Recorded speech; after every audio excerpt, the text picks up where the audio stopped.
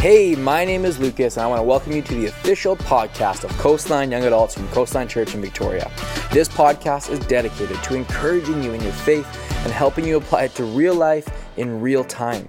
Here you'll find messages from our weekly service at Coastline Nights and other conversations where we talk and tackle what it means to be a follower of Jesus in today's culture. Everything you find here will point you to the truth and hope of Jesus. So grab a beverage, enjoy the message, and lean into how God wants to speak to you today.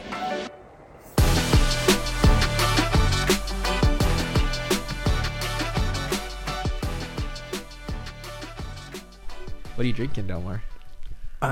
Some cool, refreshing, exciting water. What about you? Pure Life, Nestle. Oh, yeah, baby. My beverage of choice is, of course, Coastline Cafe. Drum roaster coffee. Beautiful. Coffee and water. That's how we roll today. No bubblies. No soda pop. Just the good stuff. The tried and true. Tried and true coffee and water.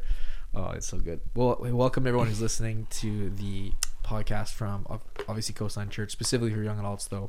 You're here. It's Messages and Beverages. I'm here with Delmar, our resident scholar, philosopher, all-around good guy, friend, and we're just here to chat. We have some things we're chatting about, some things we're excited about. First and foremost, who you cheered for in the World Cup, Delmar. This is a big deal. Oof. World Cup, I hear you and Aubrey are like really into this. Well, I mean, given the fact that we don't watch a lot of sports, comparatively, we are very into this. Right. So definitely was Canada and was Mexico. Yes. Now watching, but they were in the same group, weren't they? No, they weren't. Oh, okay. Yeah, my bad. Yeah. You're wrong. Now, given the fact that Morocco beat Spain today, I would love to see a huge upset and just watch Morocco take everyone down. That would make me the happiest. There was a funny joke mentioned today in our service planning meeting as we were thinking about Sunday and moving ahead. The World Cup final, I believe, is on December 18th, which is a Sunday, which in the church calendar we call Christmas Sunday, because it's always what Sunday is before Christmas Eve. And we're aware that Brazil might very easily make it to that World Cup final. Right. And we have an incredible, amazing community of Brazilians who, if we're being honest, probably make up half the worship team right now. And so if you get to Christmas Sunday and there's only Luke Stones with an acoustic guitar, we know it's because Brazil made the World Cup final. So, which is awesome. I'm kind of cheering for Argentina a little tiny bit. Okay. I know. I'm sorry, Brazilians. I'm sorry because Messi, but I think also I'm an England guy. So I kind of hoping England goes far. I don't want France to win. I'm sorry. I don't like them. Is that bad to say? I don't. It's very classic to say. Is as it? Somebody who supports England for friggin' sure. Right. Of course. I've heard. I've never been to Paris. I've heard it's like a lot of mean people. Like Parisians, I feel like have that. Is that true? You're from Paris? Like not nice. I don't know. Have you been? I have. I've gotten to go a couple of times to Paris. Yep. Oh, you guys were just there. Yeah, with my wife. How were the people? Be honest. Don't lie. Okay. My experience was very generally positive. He's lying, everyone. You can't see his face. No, I'm kidding. What's it? I know that the stereotype is that they're like standoffish and snobby, and you can kind of sense a little bit of that, but I think that I don't know.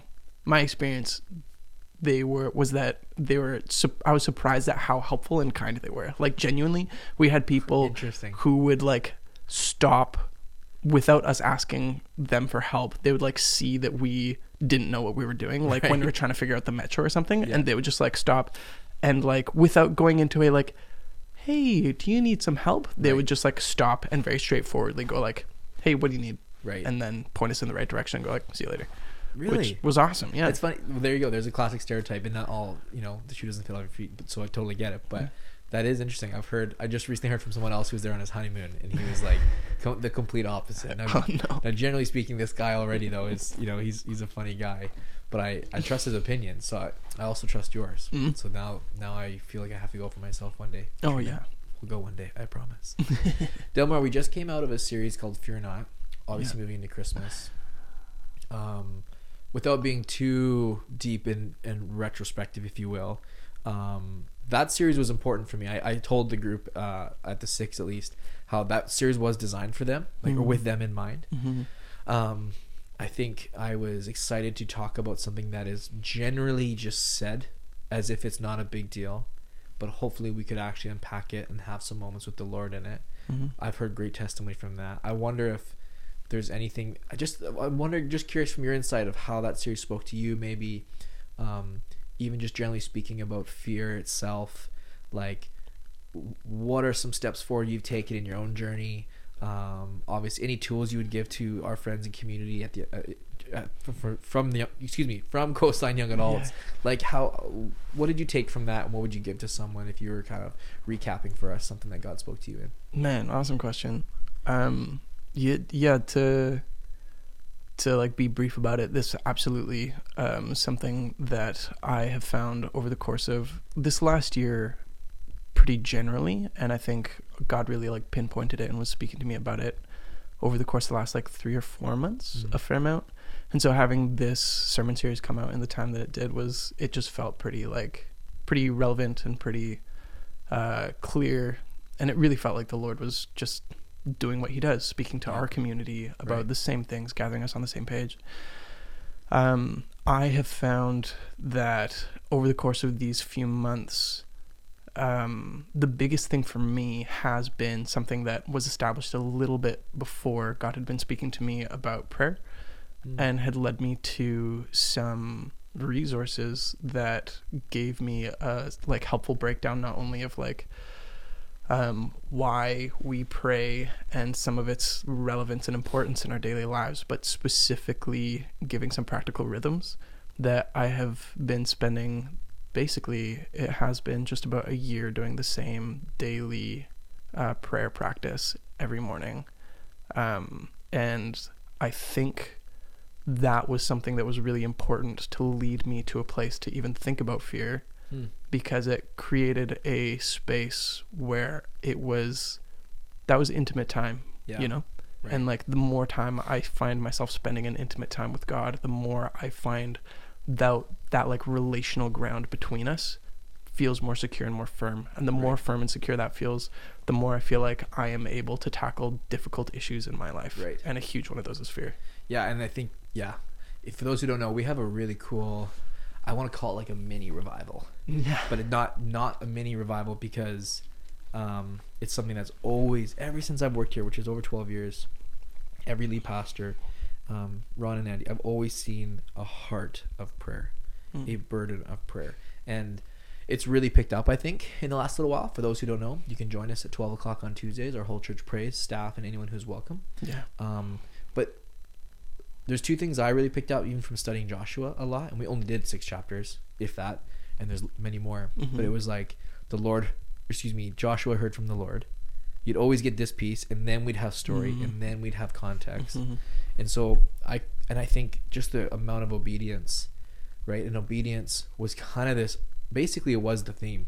It was a series on fear, but it was a series about obedience. On fear, but about obedience. And I think you're right, Delmar, like, just to speak to what you're saying, Joshua was in this high, intimate, relational place with the Lord. And you're right, like, it totally gave him a foundation to face whatever was difficult. Do you think, like, would you say from like day you met Jesus to now, how does a prayer life just evolve? Because I think we skip over the basics a lot, and we assume people know. But at the same time, is there one thing you would tell someone? Is it just the daily rhythm that you would say, if you really want that grounding? Like, I think sometimes, can I be honest? I think sometimes we're almost too nice when it's like, you'll figure it out. Yeah. Just pray to the Lord. No, what's like one thing that you could give a young adult right now that's going to help them create that foundation that you're talking about? Man, yeah, great question. I think it's tough because it feels like there's so much that's wrapped up in when you're talking about like spiritual development and just like maturing as a son or a daughter in Christ. It feels like it's all this giant web, and you kind of touch on one and it like on one part, and it just reverberates through all these other things. So talking about really isolated things becomes a little bit difficult because all of it matters. Yeah, that's true. And so focusing in on prayer, though, for me, very recently, one of the biggest things has been incorporating a time of silence where before I pray, before I bring what I have in me, my thoughts, my desires, the like, to God, I stand before him in silence and I ask him to speak to me, and I take that time to listen. And it's often a time where it feels like you're just watching your mind kind of run and race a little bit, which I think even in and of itself is pretty helpful. Even just to take those like 10 minutes a day to notice that that's what goes on in my mind when it's left unchecked. And how has this gone? That's often what it's like.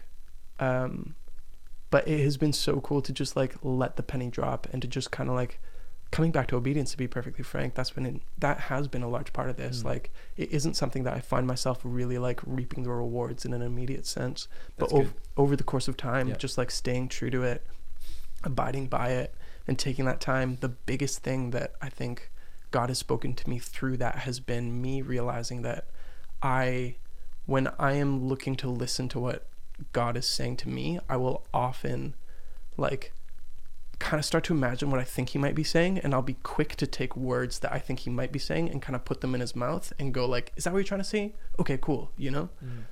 But when I just take the time to stop, it puts me in the position where I notice myself doing that stuff, and then I have to recognize like, how much of this is me putting words in God's mouth, and how much of this is me genuinely letting him speak his own words to me. Right. Don't finish God's sentences. Yeah, exactly. Like, which I'm bad for. It's funny. Me and Trina were not fighting. We never fight. She was reminding me that like I'll often almost lead Georgia, where I'm like, oh, you don't feel good? Is your tummy hurting because this happened? And she's like, yeah, because that happened. I'm not hungry anymore. She's like, no, we have no idea. No, because then I'm like, okay, actually, Georgia, just tell me why. And she's like, no, you're right. It's that. And then it's true. Like we almost kind of put words in God's mouth. And, oh, you're leading me here. Oh, okay. And he's like, well, maybe, right? Maybe. Totally, maybe. But also like the silence, to wait again, and then make sure he's like, you've given that space, I think is really key. Yeah, it's really good. And something about obedience too, for those who don't miss that, if you're listening, like you don't go to the gym once and get ripped. Like you don't, there's nothing in this world that's instant. Maybe fast food, but that's not good. You know what I mean? Like, and especially in our faith. Absolutely. One thing in the series we talked about, that's a lie, we didn't talk about it. I referenced it quickly to make sure people knew I wasn't skipping over it, but to give it a little more time. And I just want to say a few things on it, and then maybe you can even respond to some of this, Delmar, with your infinite wisdom. Oh jeez. Is this idea that God would allow genocide? That's just been one of those questions. It's one of, I wouldn't know if it's the biggest one, but it's definitely a question that comes up for people. There's always been this piece, specifically when you read Joshua and the people of Jericho, and the Bible says things like not a single person was left, or every single one was taken, whatever it may be. And it just feels very like, whoa. If I'm reading what I think I'm reading, it looks like God just allowed the Israelites to rush into Jericho, and they literally took all except the gold, which went to like the temple. That seems a little bit intense.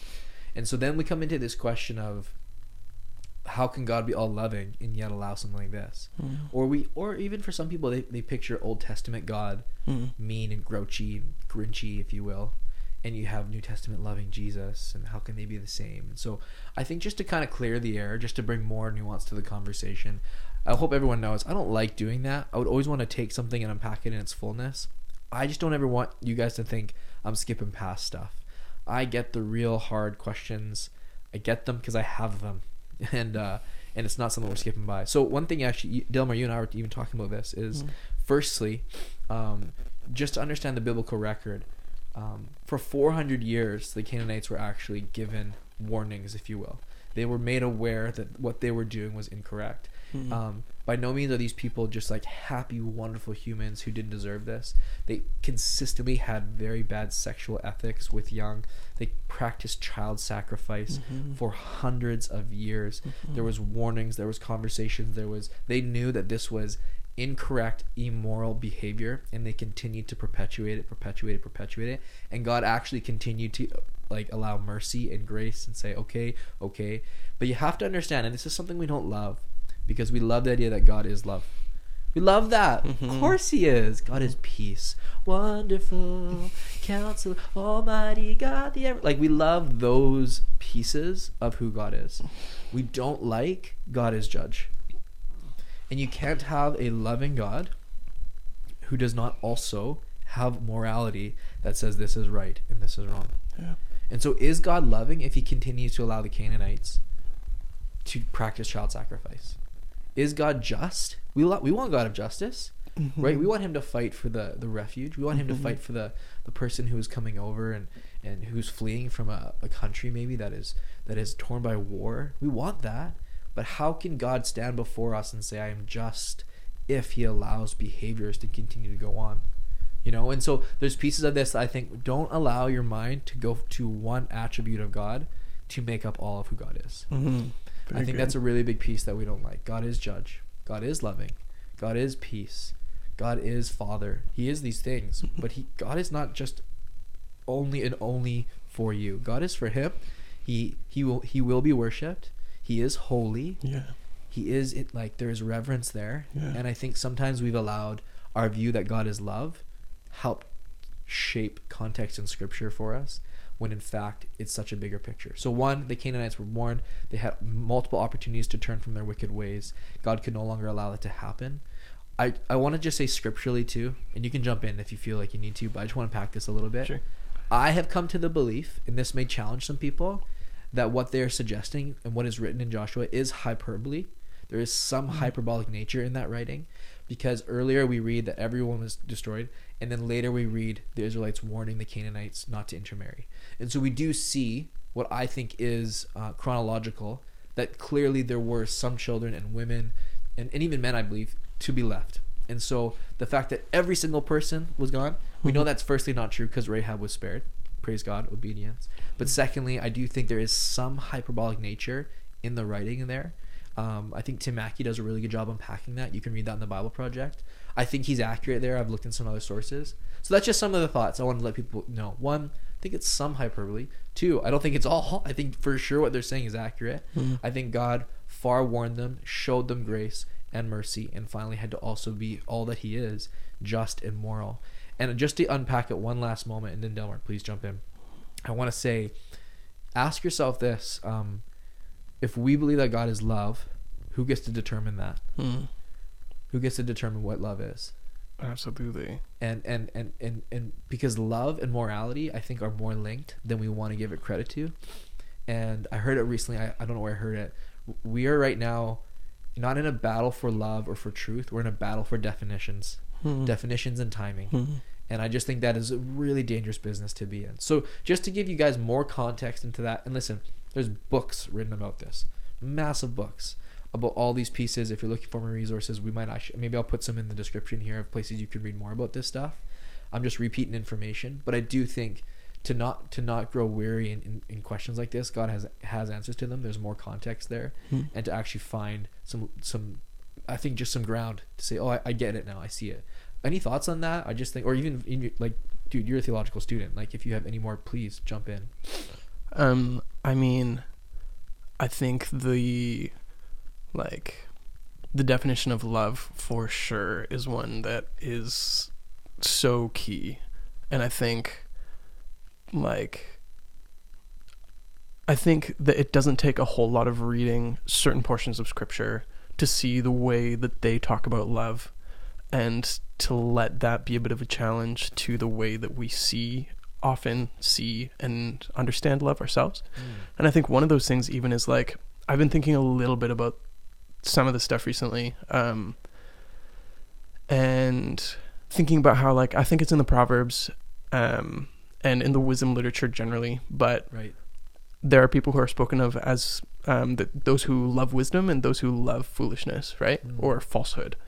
And Interesting. if we approach loving falsehood from a generally kind of contemporary approach to love, which is really like highlighting the softness, the like emotions, the just very general acceptance, Right. you know, I don't see how that leaves a lot of room for understanding what it is to love something like falsehood. And I think that even just reading that puts us in the position of being challenged to understand our own loves through our actions and through the way that we interact with other people in the world around us, right? Right. Which means that one way or another, we are loving beings and we get to decide what it is that we love. And we can see that not just in our own feelings that exist within ourselves in ambiguous ways that we get to interpret according to often enough the way that we just like and want to. But it's also something that we see in the way that we treat other people. And as soon as we start talking about treating other people, I think this has to connect to stuff like healthy relational, emotional boundaries, you know? Yeah. And if we are going to start talking about what it means to love other people, boundaries have to come into play in a significant way. And I think that is a very personal and important parallel that kind of comes alongside these biblical conversations of these bigger situations. Do you think, I mean, I love what you're saying, and I think we're linking the context of that part of that series to, and I want to ask you another question of like love and morality, loving right and wrong, because it's like, well, God shouldn't have killed them. Okay, so is he being, so by that he's being loving, but is he being just? Well, no. So what, do you want a God that's right, or do you want a God that's only loving? Because in that case, he's only half of who he is. And we were actually, there's like a philosophical question with all this. And what I want to ask you, as we bring that whole idea of morality and love, how they come together into our life right now, Delmar, do you feel like, do you have to love people the way they want to be loved? Whoa. Do you know what I mean? Like, you know what I'm saying? Like, yeah. Like, you should only care for people they want to be cared for. And how, as a Christian, what happens if there are real things that you have, you differentiate on, right? So how do you hold both value and testament to your belief while also loving people? Oh man. Not to, unpack a massive question, but no. Just would love to hear more thoughts, because I think you're leading us in a really cool direction there. Totally. I think to turn to the Bible for a moment, I think looking at the story of the gospel in really broad terms, that Paul does a really unreal job of unpacking through the book of Romans.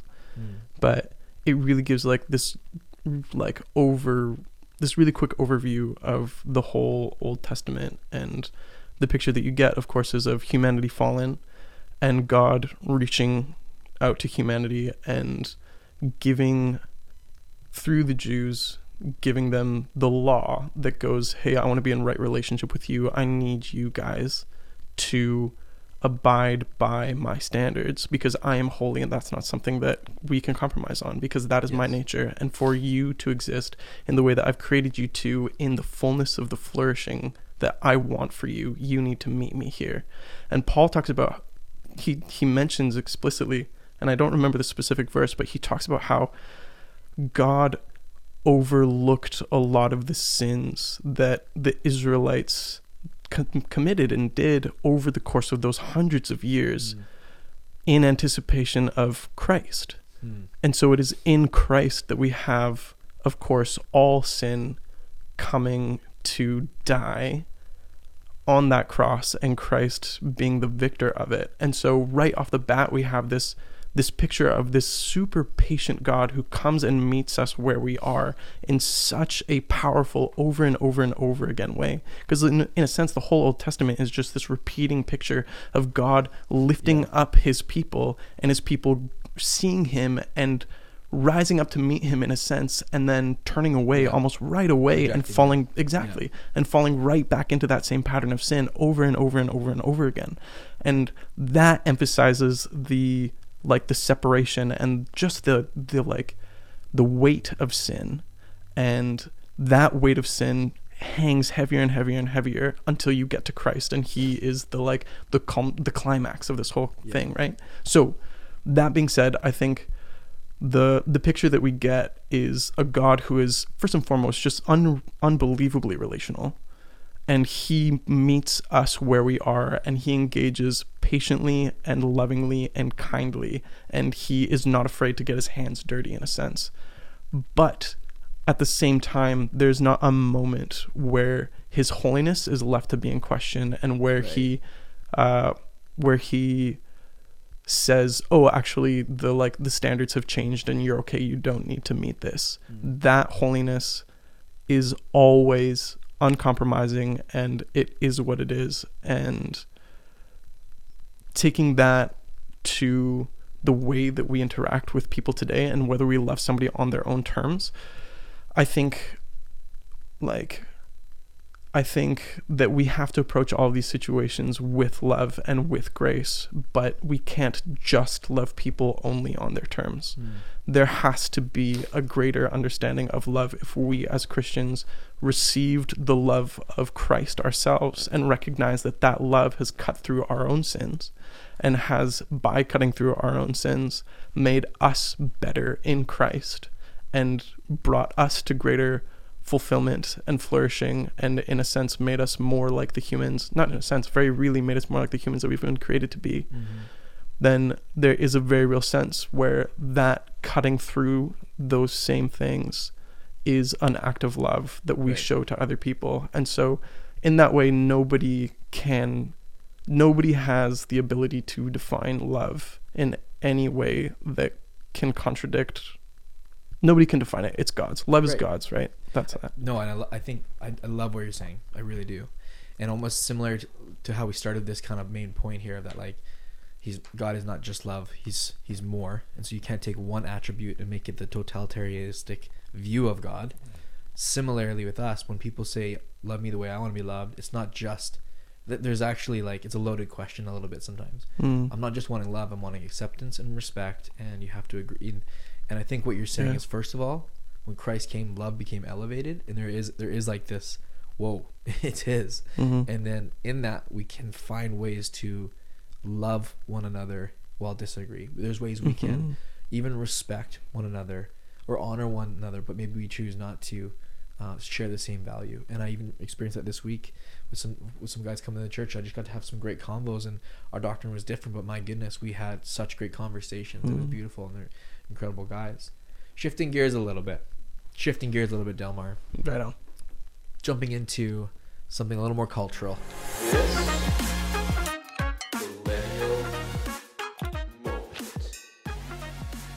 This millennial moment. Okay. My favorite segment of the show. This millennial moment, where we just take a moment and unpack some news for millennials. Sometimes we do Gen Zs, the Gen Z reality, but today we're just doing millennials. And we've actually had a conversation about this, and that's why I wanted to actually bring it up, not just for funsies. It was talking about millennial money, and I was looking at some Christmas gift things, and they said four reasons, not seasons. He is the reason for the season, obviously. 4 reasons for thrift store gifts only this year, all millennial money. We've talked a little bit about like thrifting and fashion and some of those things. I wanted to just like dip in that because I don't think we've ever recorded it. And this is, Delmar's laughing right now because, well, I'm actually not 100% sure why you're laughing, but I think it's because I think fashion is weird. Right. Like I don't get it, and I'm clearly, if you've ever met me, you know it's like he doesn't get it. Dude, that's not true. Look at your boots. Thank you, Jackson Young, who bought them for me. Like, what's up? Like, do we all enjoy going to Value Village to shop or Sally Ann? Like, that's stressful for me. I'd rather online shop. Which, listen, we'll get into the ethics of all of it. That's fine. I'm just saying, like, it feels like thrifting isn't thrifting. Tell me if I'm wrong, for millennials, okay? Yeah. Is thrifting meaning I'm looking for a deal, I'm looking for like secondhand, or is thrifting kind of like Tofino, or like when something was cool but it becomes a trend or a fad? Oh, right? Man. Yeah. So like Blundstones. Yeah. Like what were these? Were like boots made for the outback in Australia, and then we made them trendy despite we like maybe have never left the downtown core, right? Like I'm teasing. Bluntstones are useful. Is it kind of become that a little bit where it's like, where'd you get that? Like, oh, Value Village. You're like, where? Value Village. Like, yeah. You know what I'm saying? Definitely. I both, for sure, both. And I'm 100% with you. I find shopping, especially shopping at thrift stores, stressful. I can generally... You don't seem like a shopper. No, I'm not a shopper for sure. I like having... If I do ever spend time shopping, I really like having an idea of what it is that I want. Right. And thrift shopping, in my experience, is the exact opposite. It's like, show me what you got. And then you have to learn how to go through everything. Yeah. And it is just... it eats so much time, and I don't get the thrill that some people get from it. But both, 100% both. That's like, absolutely, it's a fad. It's like, it's a way to hang out, which I guess it's like people hang out going to the mall or whatever, and fair enough. I never really got it. But yeah, dude. I feel affirmed and heard right now and seen. Thank you for that. Bless. No, absolutely. But like, even, because here's another thing, like, and someone actually said this to me recently, like, I'm the type of guy who would go to H&M and buy... I only go to the clearance section. I'm not even let me hear me for a second. Not sales. Okay, the front shirt at when you walk in is 20% off, which we all know is a joke. Don't you love deals that are like buy 4 and get 1 10% off? Love like, it. Yeah. You suck. That's not a deal. I'm like, go straight to the clearance section. I'm looking for like double XLs that I can shrink in the wall. Like I'm like thinking cheap as possible, which is frugally minded. But deep down, I know, like, I'm buying cheap clothing. I'm going to buy probably more of it long term. And ethically, it's probably not well sourced. Like, let's just be super honest. So then when you go to a thrift store, I'm assuming you feel a little more ethically like, I'm buying the secondhand, I'm reusing, that's helpful. But if we're buying secondhand H&M clothing, you know what I mean? Like, nothing, do we feel like there's just no dirt on our hands? Man, good question. I don't know. Because then a guy told me, he was like, what he does, and I thought this was an interesting question, is he buys expensive clothing. But please hear my heart here. I've never liked that. I've always felt like, as a pastor and someone on stage, I wanted to just like, I never wanted to like flaunt. I just hate clothes and fashion. Like, it's not my thing. And so like, I guess what I'm trying to say is, I didn't want to spend money on it, but they were saying like the best ethically sourced stuff is actually quality stuff, maybe potentially made in Canada. And so yeah, you might be paying like $50 for a shirt, but it's ethically sourced, going to last you a lot longer. And so I'm like literally posing the question to you and to others, like, if we want to be justice minded as millennials, I like the idea of thrifting. I'm sure it's to save money. Secondhand, or I see like lots of our friends, they'll do like garage sales. I like that stuff, but I'm wondering, like, is the answer to actually buy like locally sourced, expensive Canadian made stuff and not be ashamed to wear something that's expensive because you know it went through the right thing? I don't know. Yeah. Help me. Help me. Help others. Help me. Man, I mean, just like any ethical conversation, I think that there's a lot of stuff that goes into it, right? Like thinking about what you said about thrift stores and buying a secondhand H&M shirt. Like, on the one hand, positively, right? You have somebody who bought an H&M shirt, they wore it for however long they did, they wanted to get rid of it, they, instead of throwing it in the trash, they gave it to secondhand. Good starting move. Good, you know what I mean? Great. Got it. You give this thing a second life by finding it there, and that's getting more use out of this thing that otherwise would just be taking up space in the landfill. That's a positive. How much does our now that we buy so much secondhand stuff, how much does that then kind of work as like a feedback loop to justify buying more things, because we can then put them, instead of feeling bad about putting them into the landfill, we put them into a secondhand store?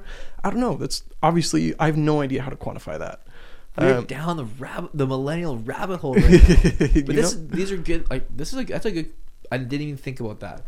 I'm passing off so I can make more room. I think it's a fair... Do you need more room? Yeah. Such a good question. Still speaking in terms of like, what do you call it? I guess I actually don't know where I was taking that. But another consideration, of course, is, okay, what are the secondhand stores that we're buying from, right? Valley Village, a part of a big corporation, don't really know very much about it, but I know that it is a for-profit business. Right. Don't know how ethically they manage their own stuff. Right. Don't know, but in comparison to something like Salvation Army that is as, and has historically been as, like, outwardly doing stuff that is supporting the community around them. That's good. Yeah. The women in need. I like totally. That story. Totally. St. Vincent de Paul. Like, yeah. First place a prisoner can go, they actually get a coupon. I believe it's to St. Vincent de Paul. You get like $50 free toast. Yeah. Good points on all of that. By the way, I want to quickly thank our sponsors, H&M and Valley Village. Thanks so much for your donation. I hope someone's listened long enough to hear that. 'Cause that was worth it. Me too. What about you mentioned this to me one time that was like a crazy cool thought and I never heard of it, and I was just teasing about fashion and how we do these up and downs of like this season boots are 14 inches tall and this 2 months later you have to have the tiniest boots possible, and but you mentioned, dude, this might have to get cut later, but like you mentioned, like it's like actually called something, it's like moderate, like, or like it's not like people are trying to look like they bought a Valley Village. It's like just almost like it's an effort to not try as hard and to, you know what I mean? Yeah. But you called it something. Now I thought that's cool. I had never heard that before. It changed my perspective a little bit. Right. It was like a fashion trend, normcore. Is that what we're talking about? Yes, that's what we were talking about. Yeah. And how it was like trying to look normal, basically. Right. And that was like alongside with the whole dad bod thing, where people were like, we're sick of muscles and all of the sort of like vapid surface level stuff that seems to come along with that. We just want something that's normal, that feels more significant. Even to like, and it was even like, I think trying to uplift and affirm like both men and women, that it wasn't like women have to look this way to this magazine cover and men have to look this way and wear this to this magazine cover. But there was actually a little more of like, the pendulum had swung so much that finally it was sitting in the middle, and it was like, yes, like cargo pants, like Converse and a button up can go for anyone at any point at any time, and that's cool and that's okay. I just found that like actually like encouraging when you said that. I was like, oh, okay, like it's about actually fighting against what society would say you have to look like. I mean, it can, like, not like a big like we're fighting, but like no, we're settled and we're okay here, and we're I mean, of course, if we're talking about fashion, the funny thing is, like, on the one hand, it's really cool to see something like that come up, because it does feel like, of course, this comes out of a widespread sensibility that is sick and tired of these things that I think we can all agree are very reasonable to be sick and tired of, and that we would like to see less of. But simultaneously, it's still a trend. You know what I mean? And so then you go, right, the amount of money that is going to be made based off of this, the amount of people who are going to feel like they should dress up in this particular way because then they'll be cooler or be more socially acceptable or whatever, that still is going to happen because it is a trend. And so you get those positive elements of it that I think, you know, in a certain sense, those are, I think, some of the best things that can or that have come from trends that I can think of in recent memory. But that doesn't take away from the fact that it is still what it is, which is a trend. Right. You know? Right. Yeah. And I think for me, when I think fashion and my heart goes heavy, it's because I think about I'm thinking about I'm sure you've heard the most recent news of the Balenciaga incidents. Oh yeah. I don't know what to call them. Obviously, like they had, for those who don't know, and I may get this wrong, but basically Balenciaga was doing a big push, a big ad, and they had children dressed up in just, well, I don't know if it was kids' clothes necessarily, but there was definitely like some sexual innuendo. There was sex toys. Is that right? It was like, you know, like S&M. Thank you. There was like all those pieces contributing. You had little kids, and obviously huge uproar for all fairness, right? Doing that. And I think there was a lot of call out on then celebrities being like, when you cancel, etc., which that's further than the debate I want to get to.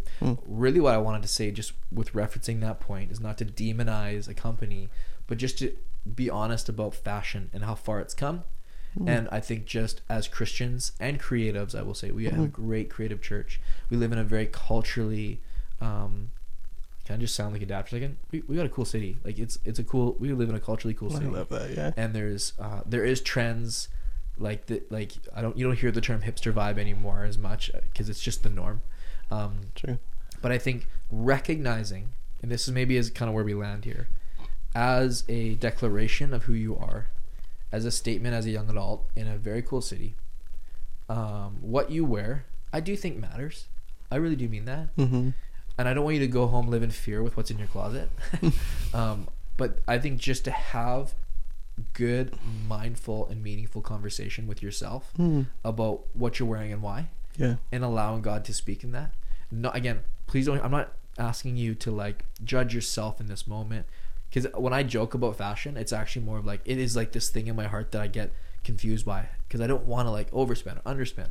I don't want to put people in a bad place. I don't want to contribute to this. It is actually a question to ask, and I do think it's worth asking, and I do think it's worth discussing. And again, I think for me, I'm always just, if I could wear flip-flops like board shorts and a tank top, I would every day. Respect. But we can't, Yeah. So like, how much are you okay to spend on this and that? And maybe there's just some more questions and ethics to be had about it. So I bring all that up to say it's a worthy question, isn't it? Yeah. I think it is. And as you're Christmas shopping this year, like ethically asking yourself what you're buying, I think it's a fair question. And I think you don't have to hate yourself for everything you buy this year, but I do think it's a good question to ask as you truly try and, I think, just display Christ in all that you do. Yeah, that's so good, man. Mm-hmm. Well, we love you guys so much. Delmar, thanks for chatting with me. Thanks for contributing. Thanks for being here. I would love for you to pray over every person who listened to our podcast. Sure. Heavenly Father, thank you so much for this opportunity to just chat about stuff. Lord God, we just pray today that everybody who's listening, would you bring them peace? Would you bring them your kindness, your mercy, your love, Lord God? And would you speak to them about the things that we've talked about, Lord? Continuing on from this series on fear, Lord, we pray that you would speak to them about that intimacy that they're cultivating with you. We pray that you would lead them into good and healthy and sweet practices of communing with you, Lord God. We pray that you would gift them, Lord, not only a greater understanding of how you want to meet with them and what you want them to do and how you want them to obey you in these terms. Yeah. But God, we pray that you would just give them the riches, Heavenly Father, that you have for them in the name of your Son, Jesus Christ. Right. When it comes to fashion, Lord, we pray that you would especially bring peace to the people who wrestle with this stuff the most. Yeah. We pray, Lord God, that you would just show them how much you love them, how much you care for them, how much their identity is hidden in you first and foremost above everything, and how clothing comes as a secondary thing. And I pray that you would just lead them in even just those moments in the morning when they're deciding what to wear, that you would comfort them, that you would remind them that they're your child, and that you would guide them into healthy thinking and healthy conversations with themselves, with their friends, with their family, with whomever. Healthy conversations about what clothing is, what it means to us, how it participates in our understanding of ourselves and our own identity.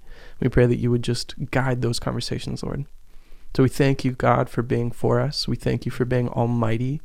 We thank you for being powerful to move in our lives. And we thank you, God, for being exactly who you are. In your holy name we pray, amen. Amen. Well, we hope you enjoyed today. Hope you enjoyed your beverage, the message. If you have questions, comments, if you have thoughts on anything we've talked about today, DM us on Instagram. We love you guys so much. We'll see you Sunday night for more Coastline Church. Bye. Talk to you soon.